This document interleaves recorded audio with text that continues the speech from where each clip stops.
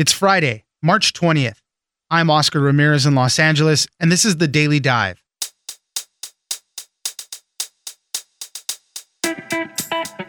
Numbers of confirmed COVID-19 cases continue to rise in the U.S., and more local governments are imposing stricter social distancing rules. The strongest clampdown is in the Bay Area, which has advised people to shelter in place. Despite these rules, we continue to see many out and about.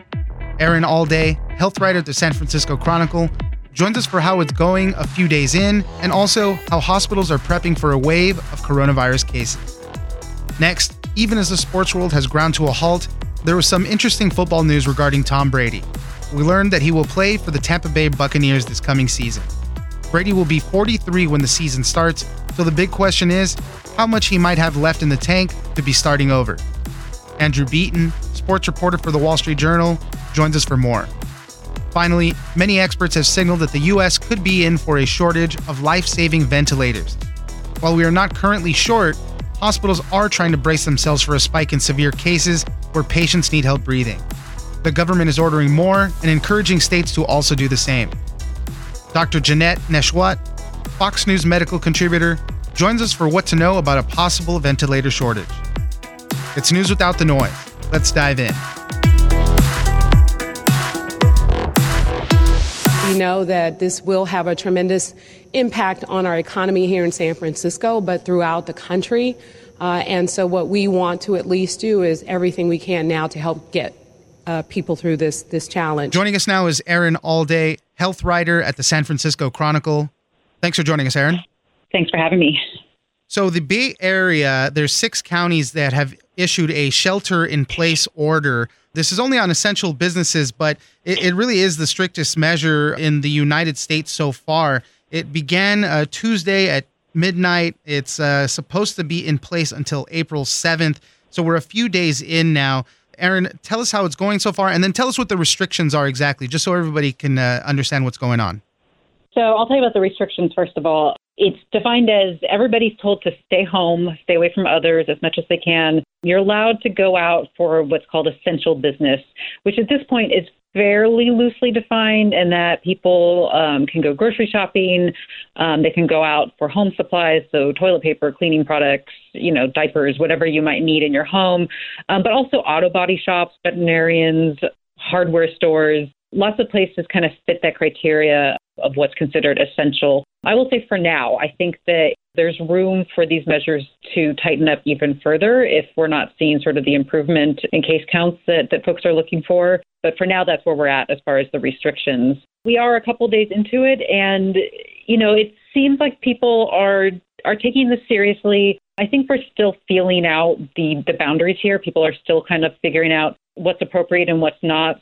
There's a lot of people that are going outside right now because they're encouraged to go outside. It's not healthy to just be in all the time. But, you get enough people outside in one spot and it sort of defeats the purpose of social distancing. So I think some things like that we're kind of adjusting to, and there may be, changes with that over time. Watching some of the TV coverage and all, they showed a few images of people out and about, jogging, walking, and all that stuff. And you're right, there was a lot of people out there. So it's tough to get a handle on that. And it's not a full lockdown yet, like you said, but we could be getting there at some point. The U.S. has reported at least 165 deaths, over 11,000 cases across all 50 states now. And obviously that's subject to change. It's changing so fast. But yeah, it's tough to adjust to all of that. What about the homeless population? Because with shelter in place, obviously some of these people don't have anywhere to go. What's the ruling on how they should be operating in the city?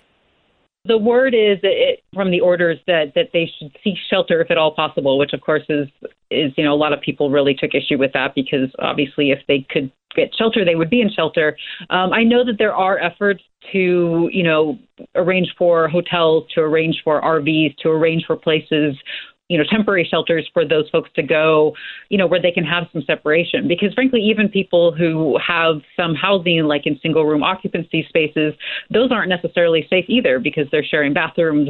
You have a lot of people in very close quarters. So there's definitely a lot of work that's going into figuring that out right now. And again, finding sort of short-term solutions for where people can safely shelter. But, I think that's another work in progress. We've been talking a lot about testing and how as we get a handle on this and we are able to test more people, we're going to see this wave of numbers. As I mentioned, we went over the 10,000 mark, over 11,000 mark.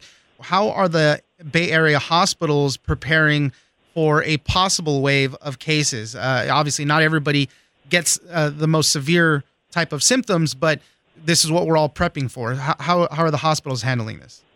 So they're definitely in full preparation mode right now. Folks I talked to, it's sort of a mixed response of what they're seeing right now. It still sort of feels like to them like an elevated flu season. So they're definitely seeing a lot of cases, a lot of patients, but not too much at this point. But they're all anticipating, definitely bracing for that to get worse. And so they're already doing things like several hospitals and doctors' offices have set up outdoor triage areas. So where they invite patients by doctor's orders to come by, stay in their cars, get sort of checked out by a nurse or a doctor, if they're reporting respiratory symptoms, and then told, if they need to come into the hospital for more care or if they can go home and kind of safely isolate there. The point of that is both to keep those folks out of hospitals where they could potentially infect others if they do, in fact, have COVID-19. But also, things like so that a nurse who is seeing somebody who's sitting in their car doesn't have to change out, their face mask for every single patient. They can reuse that. And, that's a big thing that's happening in hospitals right now is they're already anticipating or maybe even facing short supplies of really critical protective equipment. And so they're reusing face masks. They're limiting the circumstances when staff can use face masks. I think that's one of the big issues right now is fearing for the supply chain in the long term. Kaiser Permanente, which is a big provider here, told me a couple of days ago that they've stopped pretty much all of their preventive care, which is a huge part of Kaiser's kind of service, that they do things like mammograms and pap smears and stuff. And they're knocking all that off for the time being just because they need to have all hands on deck for potential COVID-19. Yeah, I mean, that's one of the hardest parts about it is just preparing for the potential cases. They're not there yet. The severity's not there yet. And it's just tough to, be ready and get all of the equipment and supplies that you need. Erin Allday, health writer at the San Francisco Chronicle, thank you very much for joining us. Thanks for having me.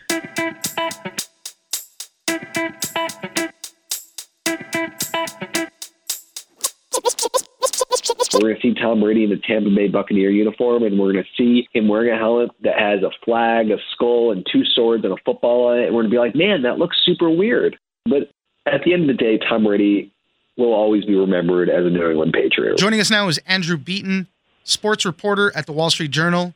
Thanks for joining us, Andrew. Thanks so much. Quiet time in the sports world, but somewhat exciting time in the football world, strangely enough. Definitely. I mean, as everybody knows, in this time of coronavirus right now, every major sports league has suspended operations for now. Who knows if they'll be able to salvage any of the seasons, really. But right now in this football offseason, we talked about this the last time, it's exciting times because who knew what was going to happen to Tom Brady? Now we're finding out, and it sounds a little weird to say, he's going to the Tampa Bay Buccaneers. Andrew, how did Tom Brady wind up with this team? As strange as it seems, Tampa Bay is a team that in some ways makes a lot of sense for him. We've looked at his drop in production the last couple of years in New England, and there's a lot of potential explanations for it. You can say pretty logically that his age probably is a factor, but also if you look at the team the last few years, he has not had the same offensive weapons that a quarterback would really like if he wants to thrive in an offense. Rob Gronkowski retired. He doesn't have that same dynamic receiver like he once had with Randy Moss or Wes Welker in his prime. So if you start looking at what does Tampa Bay provide, you have Mike Evans, you have Chris Godwin, you have a dynamic tight end in O.J. Howard. So if you're looking at this, you're saying, you know what, this is a team where he can possibly win, and they have a top 5 defense. There was a lot of talk about two very specific demands that Tom Brady had for all of the teams that were looking to get him. Some people have said that it was going to be control over the roster and that he wants to be part of the of making decisions of the play calling. So I guess the Tampa Bay Buccaneers decided, let's go for it on that front. Well, I think all of those things are always a little bit more fluid than they sometimes come out in the first stories. But if you think about it, Tom Brady is probably as an experienced of a play caller as it gets in all of football, including the offensive coordinators, right? He's been running an offense for about 2 decades at this point. Right. So I think any team would want Tom Brady to have his say in what the offense looks like. And when you put him together with a guy like Bruce Arians, you're going to have an offense that probably does a lot of really smart things. Tom Brady knows a ton.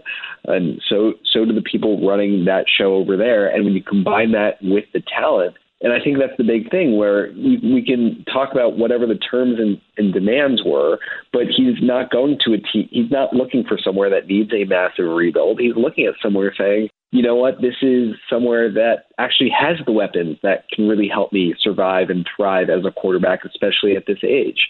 And also, this is a division that's winnable. The best team in this division, in that NFC South, are the Drew Brees Saints. And similar to the way we've looked at Brady in recent years and wondered about his decline, we've done the same with Drew Brees. So it's not crazy to think about, all right, did he choose a division where he really sees a strong path to the playoffs? And I think you can really see that there. It's been Brady and Belichick for so long. What's the relationship going to be like with the new coach, Bruce Arians? He's someone who, we've seen in interviews past has expressed an admiration for Tom Brady and said, back at the Combine when they had a very talented but sometimes mercurial quarterback in Jameis Winston and everybody was trying to figure out what to do. He was like, well, there's a lot of options out there, including a guy like Tom Brady. And so Bruce Arians has never had a quarterback like Tom Brady in his career because the only person who's had a quarterback like Tom Brady in his career is Bill Belichick. There's only one Tom Brady. And what comes with that isn't just the passes, it's the legendary work ethic. It's helping keep the locker room in line. It's making sure everyone's always on the same page with the offense and knows the plays, knows the routes, knows the blocking schemes. So I think if you're looking at a Tom Brady, you might know that his production has slipped a bit, but you also might sense that these intangible factors could help really lift up a roster we know to be really talented. We started off by talking about how hasn't been much sports news, obviously, because of coronavirus and all. How has the sports world been reacting to this news so far? Well, I mean, I think there's somewhat shock, right? There's never a moment where you're expecting Tom Brady to play in a different uniform. And we know this happens with so many greats, whether it's Joe Namath, Joe Montana, Brett Favre, Peyton Manning, and sometimes it goes better than others. But there's always this initial shock of, all right, at some point we're going to see Tom Brady in the Tampa Bay Buccaneer uniform, and we're going to see him wearing a helmet that has a flag, a skull, and 2 swords and a football on it, and we're going to be like, man, that looks super weird. And I think that's sort of the first thing. But at the end of the day, Tom Brady will always be remembered as a New England Patriot, right? And when someone brings you 6 Super Bowls, it's, I think in my eyes, tough to have hard feelings. And sometimes these people make these decisions for personal reasons, whether it's where they want to live with their family, where they want to just spend more time. Did he want to continue spending time in that area, or did they want to live somewhere else? So it's really hard to get upset about this when this guy's given you 20 years and, whenever he retires and, that day will come, he's going to be remembered as a New England Patriot. He's going to go in the New England Patriots Ring of Honor. So I think that's the ultimate important thing to remember. Andrew Beaton, sports reporter at the Wall Street Journal. Thank you very much for joining us. Thanks for having me.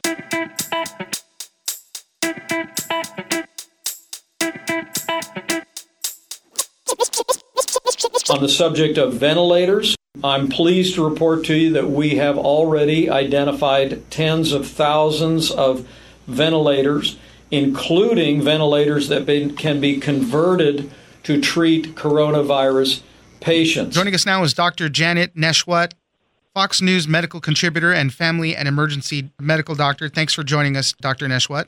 My pleasure. Wanted to talk about ventilators and this whole thing that we're going through with coronavirus, COVID-19. A lot of experts are pointing to a possible ventilator shortage. And really, that's the main supportive treatment for patients that get into this critical stage of COVID-19. A lot of them need to be put on these ventilators when their lungs just aren't providing the amount of oxygen that they need. Dr. Nesheiwat, tell us a little bit about this whole process of getting ventilators and this possible shortage that we could be seeing. We don't have a ventilator shortage right now. This is just a matter of predicting the future, predicting our potential needs and preparing for the potential of having to have thousands and thousands of more ventilators. We currently have thousands in our current stockpile here in the United States, but it's estimated that we may be thousands short. But as it is right now, manufacturers have been working with our government's administration to help create and produce not only more ventilators, but also PPEs, which are just as critical for healthcare providers. PPEs meaning gowns, masks, gloves, those sorts of things. For those that aren't familiar with what a ventilator is, sometimes an infection can get into your system and can cause shock, and people can stop breathing on their own. So the ventilator is just an artificial breathing tool until your body is well enough and strong enough to breathe on its own, if you will. So that's the purpose of that. Someone comes in with respiratory distress and oxygen isn't helping, steroids aren't helping, and they're not able to breathe on their own. They lose consciousness sometimes, and that's when we have to put them on a ventilator. And that means where we put a tube into your body so that we can do artificial breathing for you. And the goal is it's just to be temporary until your body heals. Yeah, the administration has said that they've ordered a lot more. Obviously, we have a stockpile also, but they're encouraging states and cities and other hospitals to go straight to the manufacturers, I guess, to order them as well. These things can be very costly. One of the manufacturers is called Medtronic. So a Medtronic ICU ventilator can cost between $25,000 to $50,000, and they're big items. But beyond this, also, the people needed to operate these ventilators is important also. And as you mentioned, there's not necessarily a shortage now, but we're trying to get ahead of this, so predicting the future. But there are lower numbers of people that can actually operate these things as well. We have what are called RTs, respiratory technicians, who are just phenomenal in monitoring patients who are on ventilators. They work closely with ICU pulmonologists, and they are just critical in the field of pulmonology and ICUs. And yes, if you are short on healthcare providers, then it defeats the purpose of having the equipment. So that's why it's so important that we keep our healthcare providers that we do have healthy and safe, and also not only stock up on ventilators and other supplies, but also have surge staffing to help meet the potential surge capacity that we may see here in the next few weeks. Doctor, I wanted to ask about your practice in general and patients that you've seen coming in, obviously worried that they might have coronavirus. You've done a bunch of testing as well. Tell us about that process and just patients that you've seen and most likely suspect that they have this as well, right? It's not a surprise that we're going to see an increased number of cases, especially as we have the expansion of testing capability. I have had patients come in with flu-like symptoms, COVID-like symptoms. The symptoms overlap. A lot of them are similar: fever, cough, shortness of breath, a sore throat, runny nose, congestion. So what we do is initially we will check their vitals and do an influenza test first, which is a quick test that you swab the nose. And if that is positive, then we stop right there and we will send them home on medications and follow-up instructions. But if it's a negative test and they have fever, low oxygen levels, and they don't look well and they meet the criteria, then we will proceed to swab them for coronavirus. And while we wait for those results, we put them on 14-day quarantine so that they are not infecting other people while we're waiting for those results, which can take several days up to a week as it is right now. But soon, and I hope we'll be able to have more rapid testing results. Is there any specific medicine that you prescribe? Let's say they test negative for the flu and we suspect they have COVID-19. Is there any medication that you're prescribing at that point? As of right now, there is no FDA-approved medications to treat COVID-19 coronavirus. There are some areas of the world where they're using, for example, antivirals like called remdesivir, Kaletra, some anti-HIV medicine, and some Ebola medicines have been tried. Also, some malaria medications have been used as a last resort. But as it is right now, the only thing I'm prescribing are supportive medicines. Like, for example, if someone says, I just feel a little short of breath, I will give them a breathing nebulizer machine in the office, and I will prescribe to them an inhaler, like an albuterol inhaler, for example. And if they're coughing, I will also, say, hey, use a humidifier, drink lots of fluids, stay hydrated. You can use some over-the-counter cough medicine, some over-the-counter Tylenol, ibuprofen for fever, and sometimes I'll prescribe prescription-strength cough medicine. So it's more symptomatic care, but of course, that's not all. We really have to make sure that we're giving them very strict precautions to stay home and rest. Dr. Jeanette Nesheiwat, Fox News medical contributor and family and emergency medical doctor, thank you very much for joining us. It's my pleasure. Thank you for having me.